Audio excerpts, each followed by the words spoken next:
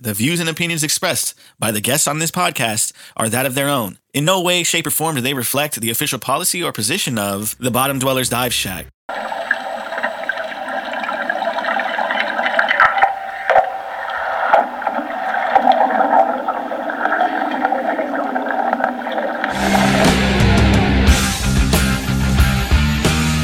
You've descended into the Bottom Dwellers Dive Shack, a commercial diving podcast by working divers for divers.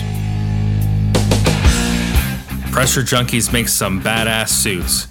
Go to pressurejunkies.com. That's pressurejunkies with a Z.com. Pressure Junkies wetsuits are commercial diving suits for the working diver, and they're not going to break your bank. Suits are affordable, they last long, and they're just like us, they work hard. So go to pressurejunkies.com. That's pressurejunkies.com.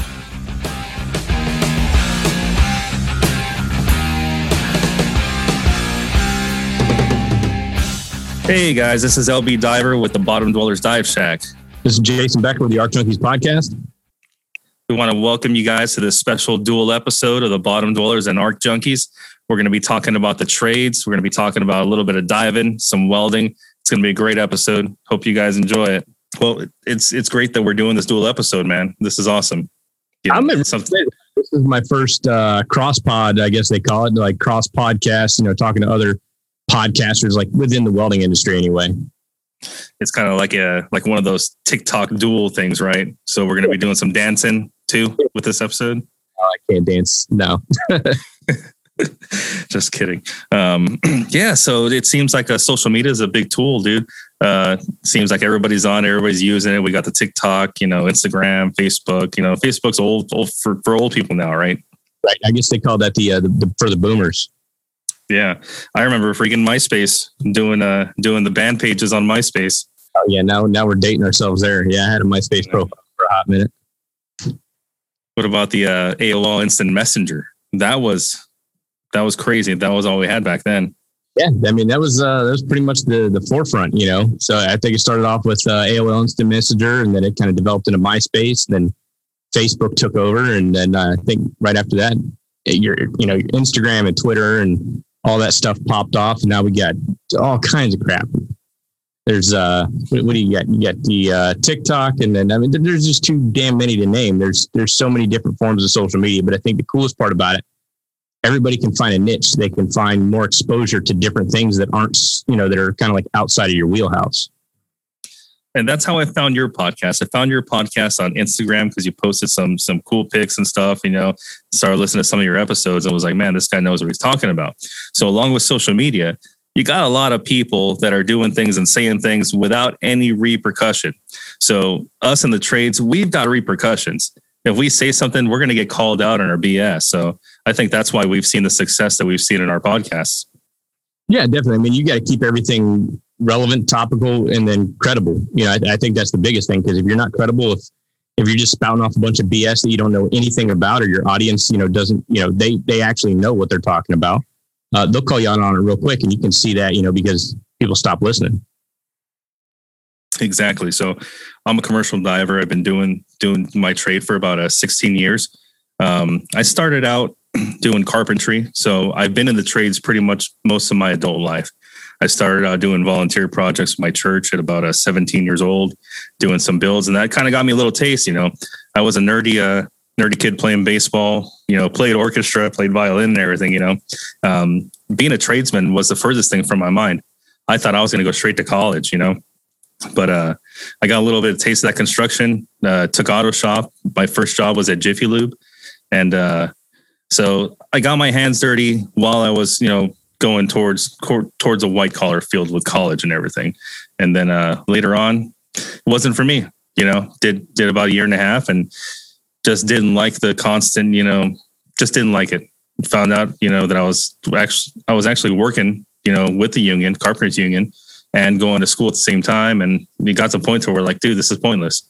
I'm making way more than my professor at this point, with the overtime. Mm-hmm. Yeah. So what's your thoughts on that? Yeah. I had a similar situation. I was going for my bachelor's degree in construction management. And it wasn't until about 3/4 of the way through that I realized, damn, you know, like if I get into this construction management trade, I'm looking at starting salaries, you know, because I've got other classmates and stuff that they're graduating and, you know, they're getting into the industry, and it's like, damn, I'm going to take like a $10,000 to $15,000 a year pay cut to get into this industry that I've been studying 6 freaking years for. Yeah, no, I think I'm going to go ahead and finish up this degree, and then I'm going to be sitting in an office, you know, and that's something that I didn't want to do. And that's why I picked construction management, because I figured I'd be in the field. You know, I don't have to necessarily disconnect from the field, but I'm not going to be behind the tools. And then I realized that the more you get into it, it's office meetings. I'm stuck in a cubicle or an office or behind a computer, you know, all day. That's not what I want, man. I want to keep getting my hands dirty. I want to keep building things and then, you know, be able to pass that knowledge off to other people. And that's kind of how I ended up in education. And that's awesome, dude. And the thing is, like we both said, you know, you have to be exposed to pretty much everything to know what you want. You know, they say that you figure out what you want to do in college, you know, but I mean, my personal, you know, experience, I kind of got a little bit of everything starting in high school, you know, and I think the trades are definitely a good means of living to provide for yourself and your family in the future. You can save a ton of money. I mean, let's just look at some of the costs for tuition. I mean, it's crazy. Now, being a diver, the trade school for diving, it's about $30,000. You know, I think it's gone up a little bit more. So it's somewhat expensive, but I mean, you're talking, you know, compared to a 4-year school at State College, you know, you're looking like $100,000, you know? Yeah. Yeah. I mean, that's not bad, because I looked into commercial diving. So like when I'm right about the age of, I don't know, I was probably 13, 14, you know, I thought about getting in and becoming a marine biologist or something like that. And then I kind of realized, you know, I'm not too big on this whole science thing. There's a lot of other stuff and Latin and all that other stuff that I have to learn. And it just kind of wasn't my thing, but I enjoyed the ocean. You know, I went and got open water certification. Later on, I got into welding. And, you know, that was one of the things I was actually considering when I turned 18. It's like, man, I want to go to underwater welding school. Looked at the price, kind of wasn't for me. I ended up, you know, going in the military instead. But, I mean, that would, comparatively to the amount you're going to spend on college or, you know, commercial diving school or welding school, let's say, you know, for instance, you threw out $30,000. So you got $30,000. What's the typical starting salary for an underwater welder once they get done with the school? I mean, what's that return on the investment over the course of the first, second, and third year? Right. You know, the return's not that great right now for the first, 2 years or so. You pretty much have to stick it out for, you know, a good 3 to 5 years. Mm-hmm. So you're still making money. Now, that's kind of a weird situation too, you know. That's kind of a different conversation to have, you know, later on. But just saying, you're not going to get a high-paying job right out of diving school. So, you know, there is still some apprenticeship process that you have to go through.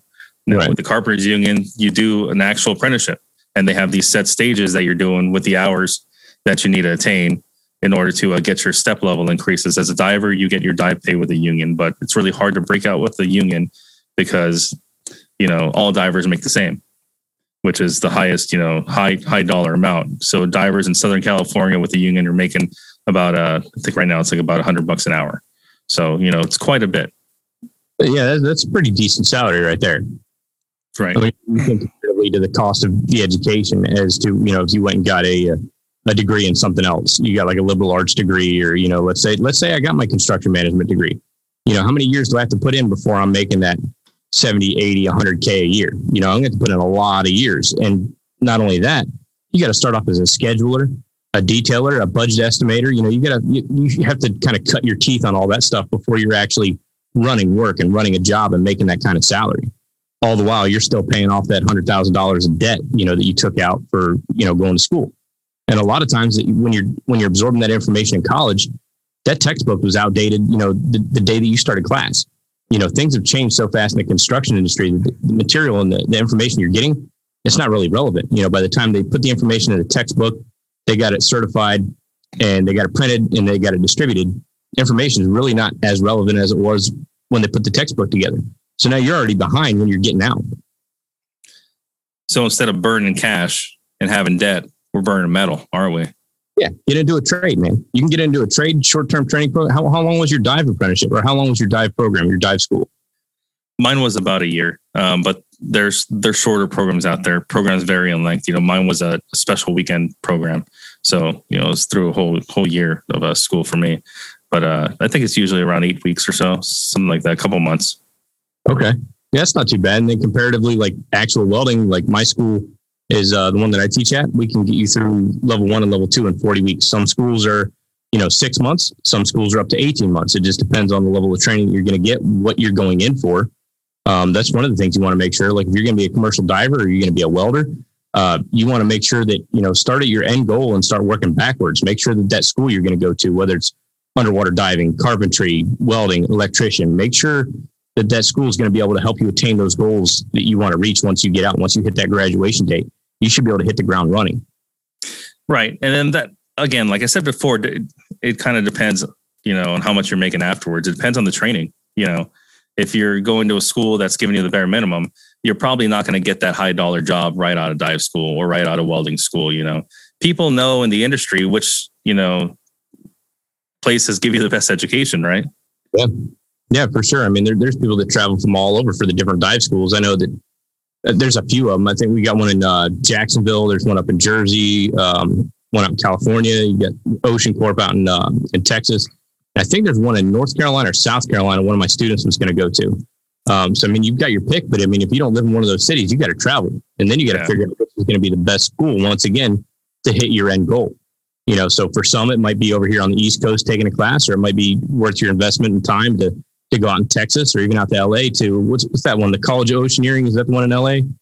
Yeah, it's not there anymore. And actually, I think the one in South Carolina closed down recently as well. Oh, damn. So, yeah, some of these trade schools are closing too, man. So, yeah. I think that's what really screwed things up is like when they started taking the trades out of high school. Like I remember going through high school and I was able to take pottery, which I've spun some clay. What about it? Hell yeah. Pottery, we had technical drawing. So I actually got to learn blueprints, nice. My grade year, actually, because drawing them out. I mean, you're going to learn them if you have to draw them. So we had to do technical drawing.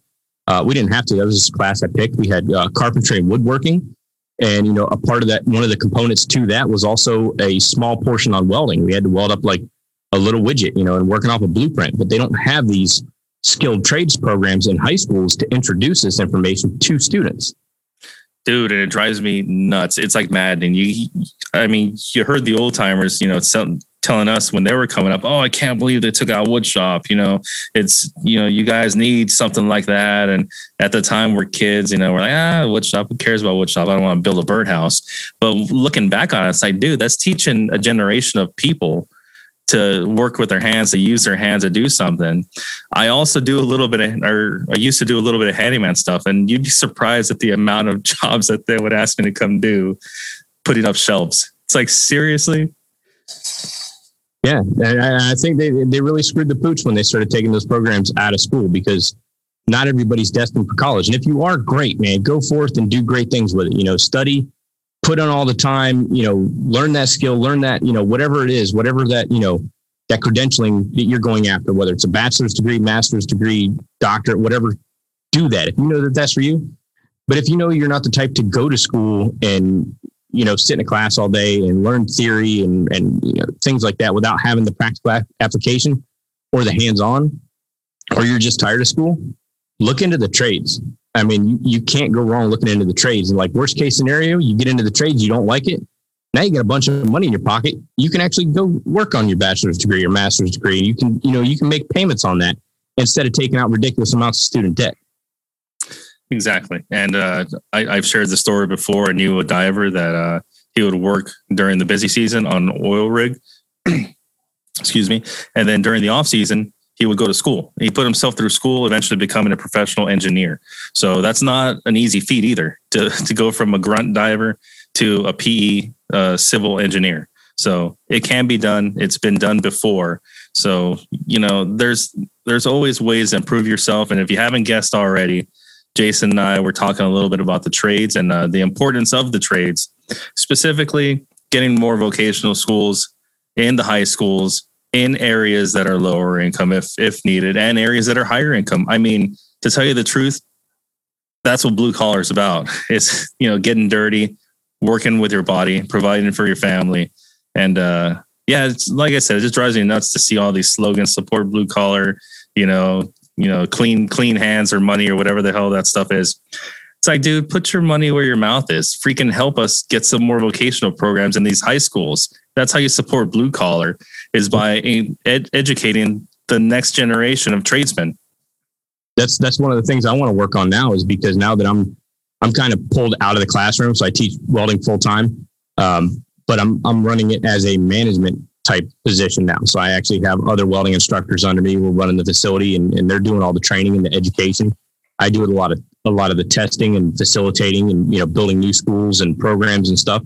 One of the things that I want to do this year is kind of go out and reach out to the local high schools and help them apply for different grants. There's different grants from different welding equipment manufacturers.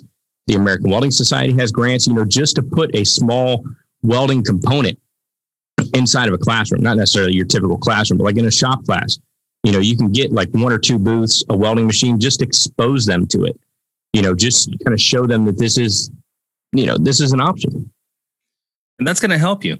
We're not saying full blown, you're coming out of this high school. I mean, given it'd be awesome though, if you came out with your 3G, 4G right out of high school, but I'm just saying though, a little bit exposure, just like when I was going through high school, I was exposed a little bit to auto shop, so I even had a job as a, Jiffy Lube technician, lowly dude.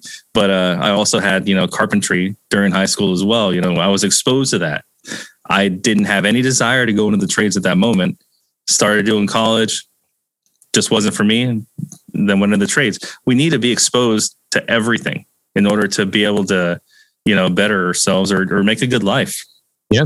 And I think having the awareness of like we talked about, at the beginning of the episode, as far as like social media, with now you've got YouTube, so you can actually watch videos on a specific trade and be like, I can see myself doing that. Or you could sit down, on your way to work, you can listen to a podcast and be like, damn, these guys are like, they're really passionate about what they're talking about. They love what they do and they know their stuff. Maybe that's something I can get into, so I think the power of social media and the various resources that are out there, it's getting exposure. It's gaining traction, like it never has before. And I love seeing that. And that being said, Jason and I, for both of our listeners, we've been talking about doing a network of trades podcasts. That way, you just go to one, web page or one feed, and you have access to all the trades. So Jason and I, we're starting the Skilled Trades Network. So we want you guys to stay tuned for more news on that. And if you do have a podcast or know of a podcast that would fit in well with our podcast network of trades, then let us know. Drop us a line. We'll check it out, and then hopefully we can make something happen. But that's what we want to do, man. That's how you support blue collar. Is you bring awareness to all the darn trades. We're talking welders, divers, electricians, linemen, boiler makers. Everything. There's so many trades out there that people don't even know about. You don't have to be pigeonholed into call center technician or, T-Mobile guy or college dude. There's another option for good pay and jobs that are needed. And that's the thing, is because I think as much as COVID sucked, it woke up a lot of people, because all of a sudden skilled trade workers were labeled as, essential. They were essential workers. Like even as an educator, I wasn't without work the entire time. And most of the students that were in my program at the time, I had companies calling me saying, hey, we need welders bad. Do you have anybody that's not in school right now that can, run a bead using this process? Yeah, let me make a couple phone calls. I mean, we were getting students hired during COVID. So when you think about it, those are the essential workers. And in Florida, we're in the hospitality industry. Well, most of, I'm right here, right out of Kissimmee area is where I teach at. Most of those people are working at Disney and Universal. Well, hell, some of those companies laid off to 50% of their workforce. So you realize how important you are to that company. It's like, damn, maybe I need to get a job that's recession proof, like utilities. We're always going to need fresh, clean water. We're always going to need electricity. People like being able to walk into a room and hit a light switch and a light comes on. Especially down here in Florida, not so much in Cali, because you guys have beautiful weather over there. But I like coming home at the end of the day and walking outside, walking inside and it's 98 degrees outside and I walk in and it's like a cool, comfortable 72. I like having those benefits and so does everybody else. So somebody's going to have to keep the power running. Somebody's got to keep that water coming in because I want to take a clean shower, a good shower when I get home. So these are recession proof. These are jobs that are going to be in demand regardless of what happens to the economy and all that stuff. As I got into welding at the age of 15. I've never been without work. And not that I was working 15 to 18 as a welder, but once I got out, I got in the military, got into structural steel ironwork. I've never been without a job. And most of the time I'm turning side work down because I'm too damn busy. So there's always work out there. And if I was hungry, like Christmas is coming up, I want to pick up a couple extra bucks because I want to spoil the hell out of my kids, because they've been good this year. Santa's going to be busting his ass out here in the garage, putting some stuff together, tinkering around, building things for people or repairing things so I can make some extra income. And that's something nobody can take away. Nobody can take away freaking your knowledge, your skill and know-how. Mm-hmm. You could lose it through injury or something else, but nobody can take that away from you. Other trades or not trades, other jobs, they can take that away from you. We saw that during COVID. All that was taken away. A lot of these other jobs, that are like in retail and restaurants and stuff, that was all taken away, but you can't take away the trades. So freaking awesome, dude. That's why we're starting the Skilled Trade Network to get as many people exposed to the trades as possible. That's how you support blue collar. And then that's how you take pride, in your country. So This is awesome. I'm really glad that we did this episode. We got to come up with some blue collar merch or something now, because like you see, that's the thing is like you see all these blue collar merch, suppliers and stuff like that. And they're basically targeting blue collar workers. And most of the people, they're just coming out with fancy sayings. They're not backing the brand. They've never got their hands dirty. No, they're just, it's an open market. There's people interested in it. Let's make some cool shirts, slap some badass logos and graphics on there and come up with a catchy trade, slogan and throw it out there and we'll sell it to the masses. And that's what people the thing that's where supporting the blue collar stops is t-shirt and hat sales. Yeah. Yeah. And that's the thing, you're buying stuff that says blue collar from white collar people. Mm-hmm. Just let that sink in a little bit. Anyhow, I think we beat that horse to death, but yeah, we are going to do some stuff with the Skilled Trades Network. We're going to put some merch out there for sure. I wanted to talk a little bit about diving since I got you here. You got to dive a little bit recently. I remember seeing that with a bunch of other welding instructors. A friend of mine at the Breakdown the Dive, he interviewed another one of the welding. I forgot her name. I think it's one of the welding, female welding instructor that was there. And Stephanie Hoffman. Yes, I think that was it. So cool little episode. She was great. What was your experience in the tank? I had a freaking blast, man. So like I've been wanting, like I said, I wanted to do this since like high school because I learned how to I got my open water dive certification before I had my driver's license, so like age 15, I got my open water through NAUI right here in Kissimmee or right down in Kissimmee, Florida. And everyone dives, dude. Everybody dives. And I'm pretty much like the dead center of the state. You got to travel an hour and a half, either east or west to get into the water. I know Kissimmee very well. I lived in St. Cloud, for about 6 years. Oh, you're right up the street. I get a lot down the street.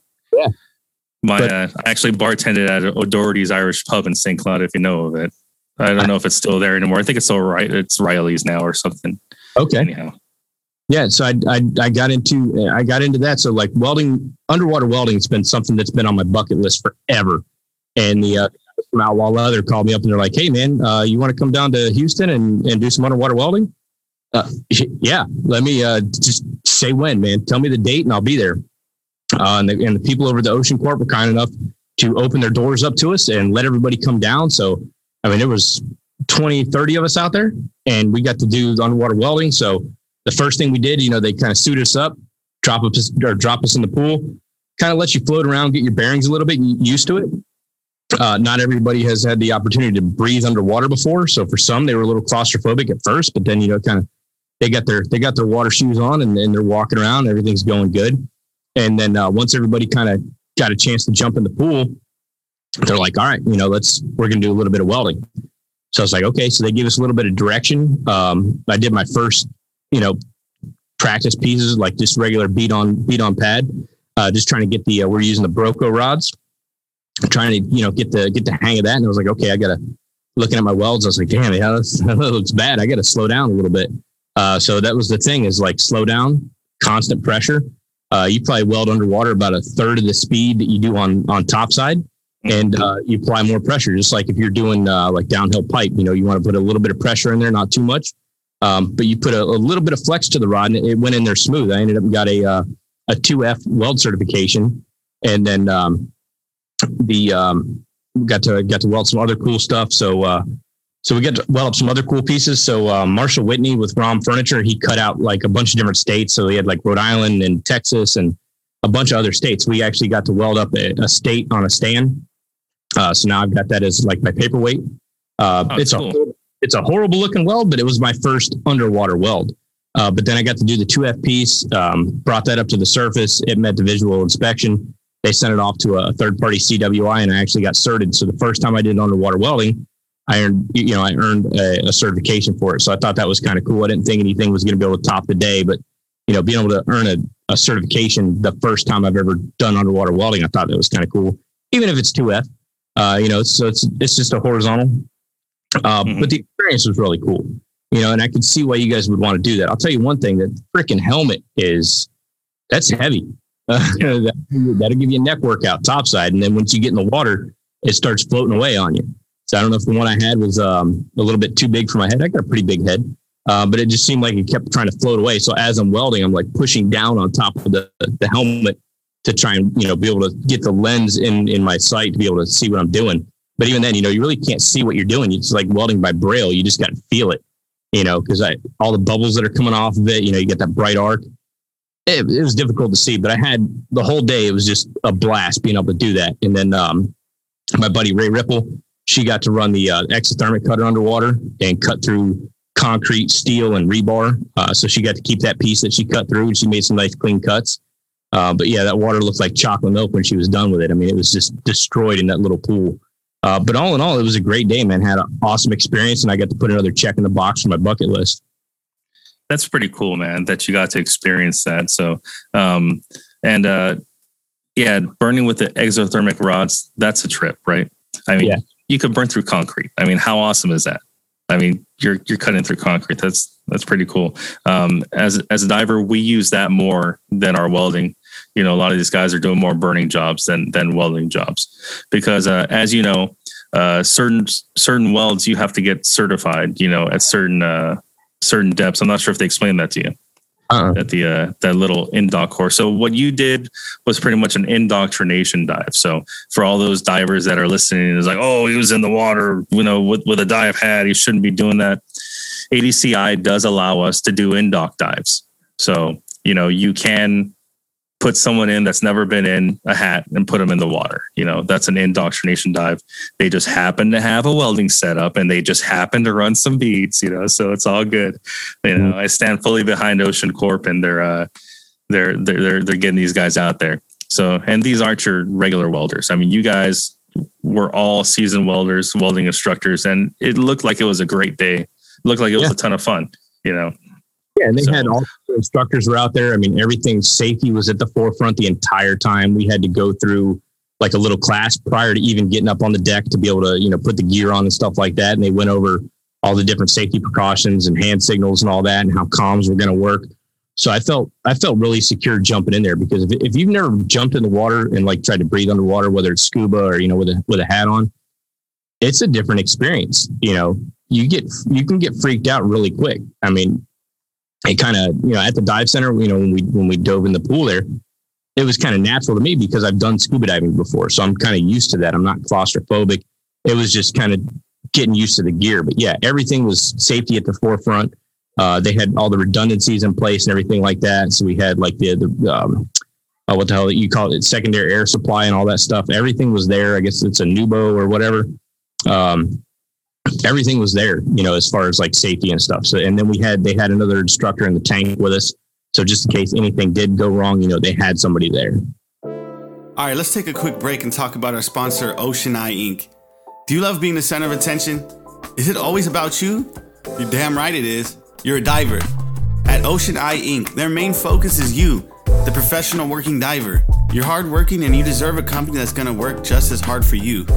Call Ocean Eye at 610-621-5750 or go to their website at oceaneyeinc.com. And listen, whether your company is offshore or inland, they got what you need at prices that will help your bottom line. What's even better is that they won't sell you gear and then just forget all about you. They're not a one-night stand, slap on the ass, I'll see you later, baby type of business. No, sir, they are going to take care of you for years. True and reliable end-to-end service. They can provide sales and maintenance. They have an expert team that can service the gear you have in your dive locker, keeping it working and making money, because what's more important than making that dough? Chris Gable, the owner of Ocean Eye, is a wealth of knowledge when it comes to commercial dive gear. For years, he's written the dive equipment maintenance column in Underwater magazine. Need a custom umbilical? They'll build them to your specifications. Need a Gorski or a Kirby Morgan hat? Yeah, they got those too. They can even do the overhaul for you after you buy them. Have a complicated job and need a dive spread? Call Chris at Ocean Eye. He doesn't try to sell you on expensive cookie cutter configurations. He wants to build you what you need for your job site and make you money. From dry suits to gas rack systems, Ocean Eye can supply you with everything that you need to keep your company running and profitable. Take a look at their website over at oceaneyeinc.com for more information or give them a call at 610-621-5750. That's oceaneyeinc.com. Let's get back to the show. I've helped with some of those dives before too, those in-dock dives. But so if you had another, like say you had another extra day, you think you could have gotten your vertical and your overhead? I don't want to get too cocky, but I think if I had, like some instruction on, somebody that's done it before, I think I probably could have done it. Like I said, I don't want to be cocky, but like I'm not willing to turn anything down when it comes to welding. I'll give it a shot, and if I screw it up, you know what? I mean, that's my slogan: make every weld better than your last. So if I screw one up, I'm just going to try it again. I'm just going to keep trying until I get it right. And the point that I'm making there is that I'm telling you, if you have some familiarity with welding, you're gonna be better. So once you went past that little learning curve of that hour of just melting, rod. Burner rod there. I'm sure you were able to run a bead in order to get past the visual inspection. I mean, that's saying a lot for someone that's never dove, a hat before. So my piece of advice to those divers out there, if you want to be a diver, an underwater, construction worker, pretty much is what we are. Get some topside skills first, because it's going to help you. Mm-hmm. Go get some welding certs. Go to Jason's school. Get some welding certs topside. That's going to look good on your job resume, and it's going to make you a better diver, because you're not going to magically be able to run good bead underwater if you've never ran a single bead topside. I'm telling you that right now. Yeah, I would say, and that's kind of like a big misconception, and you'll be able to speak to this more than I can, but from what I understand is like everybody wants to be like, I get all these students in all the time. They're like, hey man, that's what I want to do. I want to be an underwater welder because they make all kinds of money and they do this and that. It's like, yeah, but when I was at the dive school, they kind of explained to us. And then I had Richard Johnston from Ocean Corp on the podcast. We talked about, the amount of time you're actually welding you're a commercial diver. You're not an underwater welder. I mean, you've been in the industry longer, probably longer than, most people that I know that have done it. How much of your time is actually spent welding compared to everything else? I mean, they told me it was roughly about 5%. So I don't think you're going to have somebody that's just an underwater welder. You're a commercial diver first and foremost. And most of the stuff you guys do is like cutting and, rigging things up and taking them out of the water to do the repair and then putting them back in the water. Yeah. And that's about right. There is a handful of guys that I do know that they do quite a bit of welding. And once you have that name to yourself, you're the go-to guy for those welding jobs. And another interesting thing, Jason, that your listeners might appreciate is that a lot of the welding that's done, that's a structural steel. If it's a deep job, the weld test has to be done at depth. So you're welding plates at depth and they're bending them, so and the type of metal, that's steel or whatever you're using for that structure, you have to weld on that metal at that depth. And if the depth changes, you also have to weld at that new depth. So there's a lot involved. So just because you have, like myself, I've only got, my 3 3F and 4F, which is the underwater, vertical and overhead. But I would have to recert on some of the bigger jobs. Now, some of the jobs like on ship work and pile driving jobs, which I've done quite a bit, like welding anodes and stuff in the water, that you don't really need to recert. My certs would be fine. But for the most part, welding jobs are far and few between in the construction business of underwater construction. So having that good welding skill topside, that's going to help you when times dry up. And as a welder, you know that too. The amount of side work that you can potentially get as a welder is amazing, isn't it? Oh yeah. I mean, like I said, there's a lot of times that I'm turning work down just because I'm too busy. I don't have time to do it. So that's the same thing. There's busy seasons in dive into. Construction is feast or famine, as everyone tells you. But it's not so much famine if, you've got a couple skills that you can exploit during the slow times. Yeah.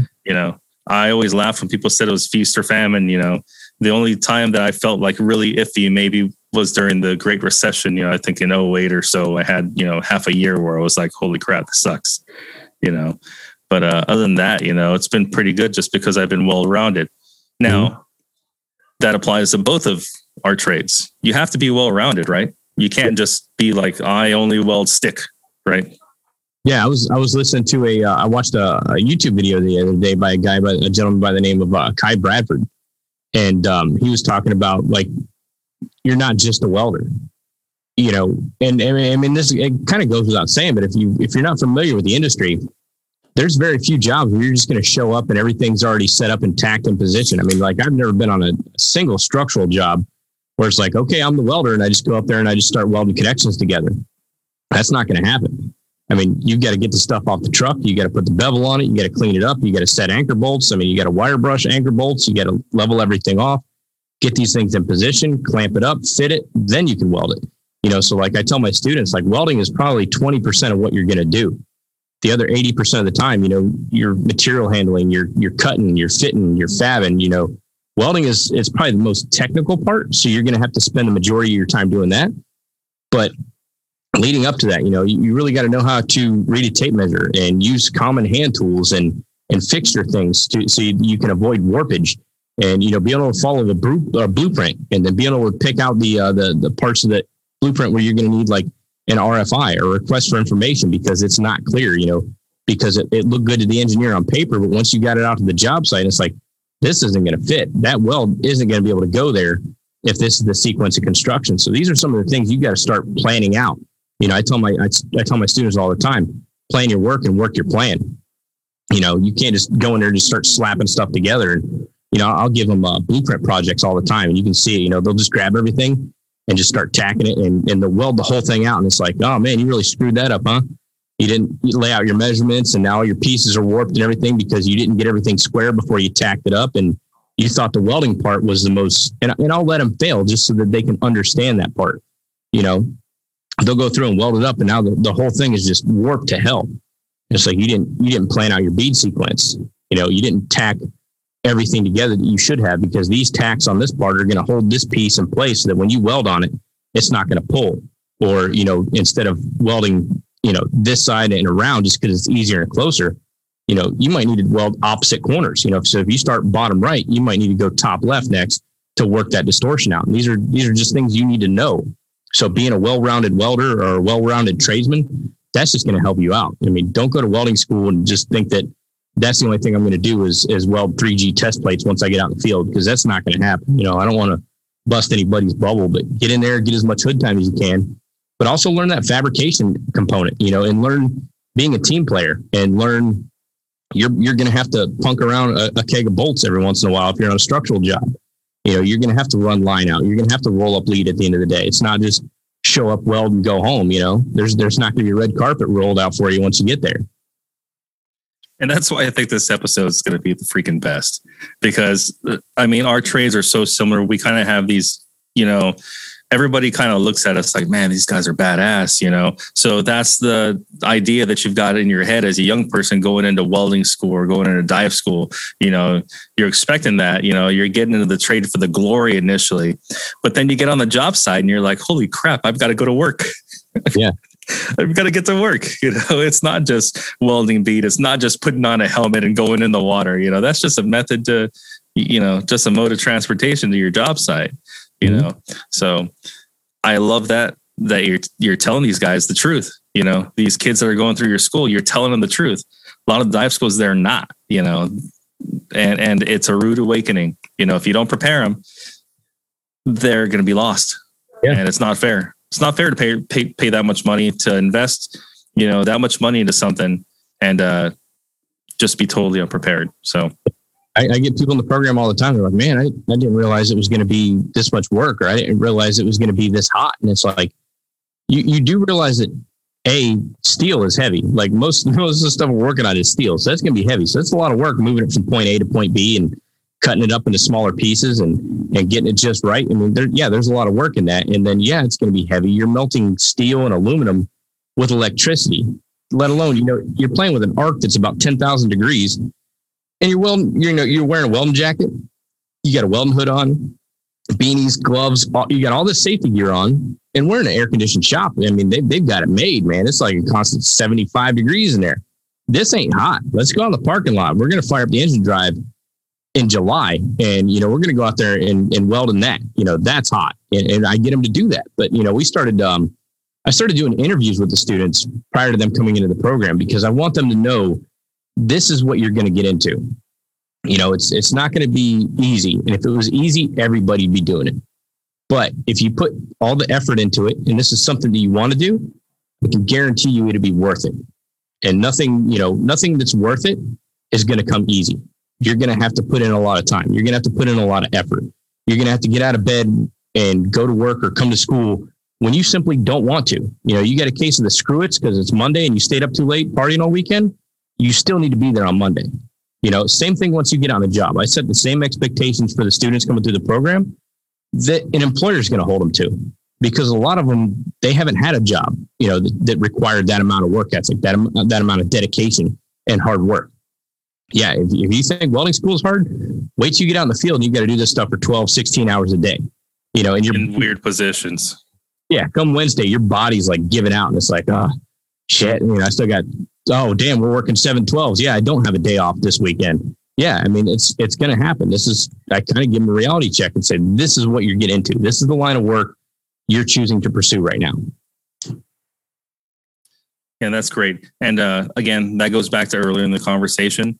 If some of these kids coming through these schools would get exposed to it a little bit, say during high school, that would help them out. That might weed out some of the weaker ones, or that might strengthen some of the ones that, are on the fence about it. So again, big proponent for vocational schools. So I just wish there were more federal grants for vocational schools. Now the military is doing a good job with being able to use your GI Bills for like dive school. And they also allow it for the welding school, right? For all these vocational schools. Most vocational schools, they're GI Bill eligible. Yeah, exactly. Now there is a little bit of a caveat for the schools that do accept the GI Bill money. They also have to help them with job placement. Mm-hmm. So that's where some of the diving schools are getting in hot water. They're not doing a good job with the job placement. They're accepting 1 million students, but they're not placing them or not helping them get placed. And a lot of them are washing out. We call it washing out. I'm sure it's the same in your trade too, So, yeah, that's kind of what's going on with the dive business. I'm not sure if you guys have that problem with, people leaving the trade and all that. Not a whole lot. I mean, at least not from our school. Most of the students go through the program, they understand what they're getting into. I personally help them find jobs, and I just I like doing that because I like reaching out to the employers, making sure that what I'm teaching is relevant. And, once the employers understand, okay, he's teaching what we need, these are the students that he's training, let's give them a shot. And developing those relationships and helping those students, like say, hey, here's a good employer for you. You'd be a good match for them because you want to work outside. You've got that work ethic. You're drawn to this type of work. I think you should go work for this company. Not that I get anything for it other than the satisfaction of helping somebody, change their situation. So I get a kick out of it. So I'm constantly trying to help place my students, work with the employers to make sure that they're getting good employees from my student pool. and, making sure the students get placed because they came into welding to get a welding job. And I mean, I'm just the first line of defense. I mean, we've got a whole recruiting and job placement team that if I miss something or I can't find them a job, we've got a recruiting and job placement team. That's their full-time deal, is to place these students. But I mean, what was it amazing, like? Dude. What was it like? That's a lot of time. Oh, I'm sorry. Oh no, I was just going to ask you, what was it like when you went through dive school? Did you have, what was your class size? How many people washed out? How many people like started on day one that didn't graduate, on that final day? Yeah. So we had one guy that didn't graduate. That was like out of class of 11. It was a small class, so it worked out pretty well for me because the company that I ended up working for, they put me through dive school and they had me sign a contract saying that, we're putting you through dive school. You got to stay with us for 2 years. And I'm like, nice. I go to school for free and get job security for 2 years. Awesome. Yeah, that's not a bad deal at all. So my situation was a little bit different than a lot of other guys, I kind of had it, made as long as I didn't, screw up completely and get fired. That was the only other thing too. I couldn't be a complete chode, but, right. Yeah. So for me, work was pretty good. I had a good solid background in construction already before becoming a diver and going to dive school and joining the company and stuff, but, I was going to talk about how you're preparing your students for the trade by talking to the contractors, right? And finding out what they need and kind of tailoring your curriculum with that, right? Yeah. So I remember listening to an earlier podcast of yours and somebody said almost the exact opposite, that I need to get some of these, contractors out here to watch how we train them. That way they can understand our students better when they go to their jobs and fail. And I'm thinking to myself, I'm like, dude, that's backwards. You want to tailor to the companies that are paying the paycheck, And again, that's another thing too, is that there has to be a relationship between contractor and school, right? Contractor and instructor. To an extent, I remember the episode you're talking about, and I think it was because he had sent a student out, like one of his awesome students, and they had like a machine that the student had never ran before. So, the student, he's fully capable of setting the machine up. But I mean, like, depending on, so like most of my machines, like I've got brand new equipment in my welding lab because we did receive grants and stuff like that. So I bought like top of the line stuff to train them, get them the best training, expose them to the new stuff that's going on. But sometimes when they get out in the industry, they're working on equipment that's 20 years old and it's all analog. So I think the point that he was making was he brought one of the test supervisors into his school and said, okay, now you try to take that same test using this piece of equipment. So I think it was more for, hey, give these kids a break. They haven't used that type of equipment. Give them a shot, show them how to set that machine up because every machine's a little bit different. I imagine, you guys probably within commercial diving, you probably all have similar equipment across the board, even though it's just different manufacturer. But I think that was the point he was trying to make is like, he's got the skills. You just need to show him how to use that machine.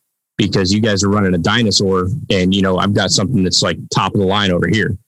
And I think that's the biggest thing. Like I like having older equipment in my shop and newer equipment. One of the things I'll do is I'll tape out the LED displays and say, okay, now you don't have LED. Now you have an analog machine. Go ahead and set it up. But they understand the principles of what this voltage knob does, what this amperage knob does. If I need to adjust my frequency or balance, I know what those symbols are. So if I'm on if I go from like a Lincoln S350 with an advanced module where everything's all digital and it's just, the turn of a knob. Now, if I'm using this old Miller Synchrowave, the whole thing's analog and it looks like the inside of a cockpit on a plane, I recognize those symbols and I can make those adjustments. So I try to incorporate as much as I can, but like all the equipment that we have is like new state of the art stuff. I want to get some older like transformer rectifier machines in there so they can understand how that stuff works. Yeah, because I mean, again, like we said before, you do have to be well-rounded, and that was also pretty cool about the other instructor that actually reached out to the company and said, hey, dude, give him a fair shake, know? So it's great that you clarified that a little bit because I was like, what the hell is this guy talking about? They're just going to go to the next guy if you can do it, but I didn't realize that they weren't giving the student a fair shake. Well, he had a relationship with that contractor. And so he's like, hey, do me a favor, send your test supervisor down here. I just want to see if he can run one of my tests. and he wasn't able to do it. And then he's like, oh shit. Yeah. Okay. I guess, things are different. Just based off the equipment. And this is a guy that's been in the industry for 20 years or better, he's the one in charge of everybody. It's like and that's what I don't get is one thing is everybody's screaming for people right now. Like I had 2 weeks ago, I had 3 phone calls. They both needed 3 welders apiece. So it's like, I need to send out 9 welders. I don't have 9 welders. We just had a graduating class. We got them all placed. I don't have 9 welders left. But the biggest problem is most of the people in the industry, they want them to have that 5-7 years. Why? The average age of a welder is 56 years of age right now. Like bring in one of these young kids. They've got the skills, they got the motivation, they got the drive, they got the work ethics. They've got a fundamental understanding of how all this stuff works. Bring them into your shop, train them to do what you do, and then you'll have an asset on your hands here. Because they're younger, they're faster, they're more fluid. Teach them while they're able to learn this stuff. That way, once Bob, he retires at age 60, 65, you've already trained his replacement. You've got this rolling line of employees coming through, so your business doesn't have to slow down.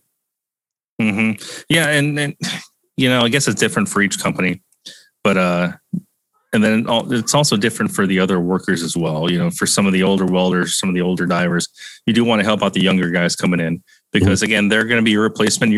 To tell you the truth, they're going to be your employees at some point, you guys that are in your 40s, because if you're still sticking around, you're probably going to start thinking about moving into the office or, you're getting that first foreman spot at your mid 30s, and it's like, if you're not trading the guys under you, you're going to look like an idiot because the job that you're running is full of people that don't know what they're doing because you didn't take the time to train them, So again, it's really important to kind of share that education, give people a fair shot, a fair shake. They might have a bad first week, people are people, dude. Some people are a little bit more nervous, a little bit more shy, but that doesn't mean that their heart's, not the heart of a freaking blue collar tradesman, you like I said, you got to give them a fair shake. And as far as people are concerned, people that are going through the dive business, it's not just your big built alpha males and stuff like that too. You've got a good, group of, you got quite a bit of female tradeswomen. You've got a bunch of guys that are a little, more technical, and you got a wide variety of personalities and people. And I'm sure it's the same for welding, right? Oh yeah. Yeah. We get all shapes, sizes and genders and all kinds of stuff. But the one thing they have in common is they want to learn how to be a welder, and we can teach that, and through the power of hydraulics, we can lift heavy stuff being small people, or you can ask somebody that's a bigger guy or a bigger person, be like, hey, grab that in for me, help me out, let's move this. Or you got material handlers. So you don't necessarily have to be like, Billy Badass and big and be able to throw an I-beam up on your shoulder and walk across the job site with it. Ask for help. There's people there that, use that to your advantage. Use your coworkers, be a team player. That's another thing we teach in the program. I'll put them in groups. You got to be a team player because when you roll on the job site, regardless of what, you think you just went through a school, you think you're God's gift to welding, you're not. You've got to work as a team. You've got to work, towards a common goal. You're not going to erect a building yourself. You're not going to get all these parts and pieces out of the manufacturing off the line all by yourself. Somebody's got to be there to help you. You need to be able to work as a team player. And I'm telling you, that's pretty much what it's all about. That's how you support blue collar, is being a team player. And now I'm just like throwing quotes out there. Quotes are good, man. We put them on a t-shirt. It's funny. No, dude, like I said, it's been a great episode. We're kind of preaching to the choir, pretty much with our listeners and everything like that, but I'm just saying though, for your audience, if you guys are welders already and want to go through dive school, drop me a line. And then, we can give you some good advice and guidance, listen to our podcast. And I'm saying the same thing for my listeners, freaking check Jason's show out, dude. Diving dries up. You got to get your topside welding chops up. You might have to go back to school. Hear that silence. Everyone's like, no, not school again.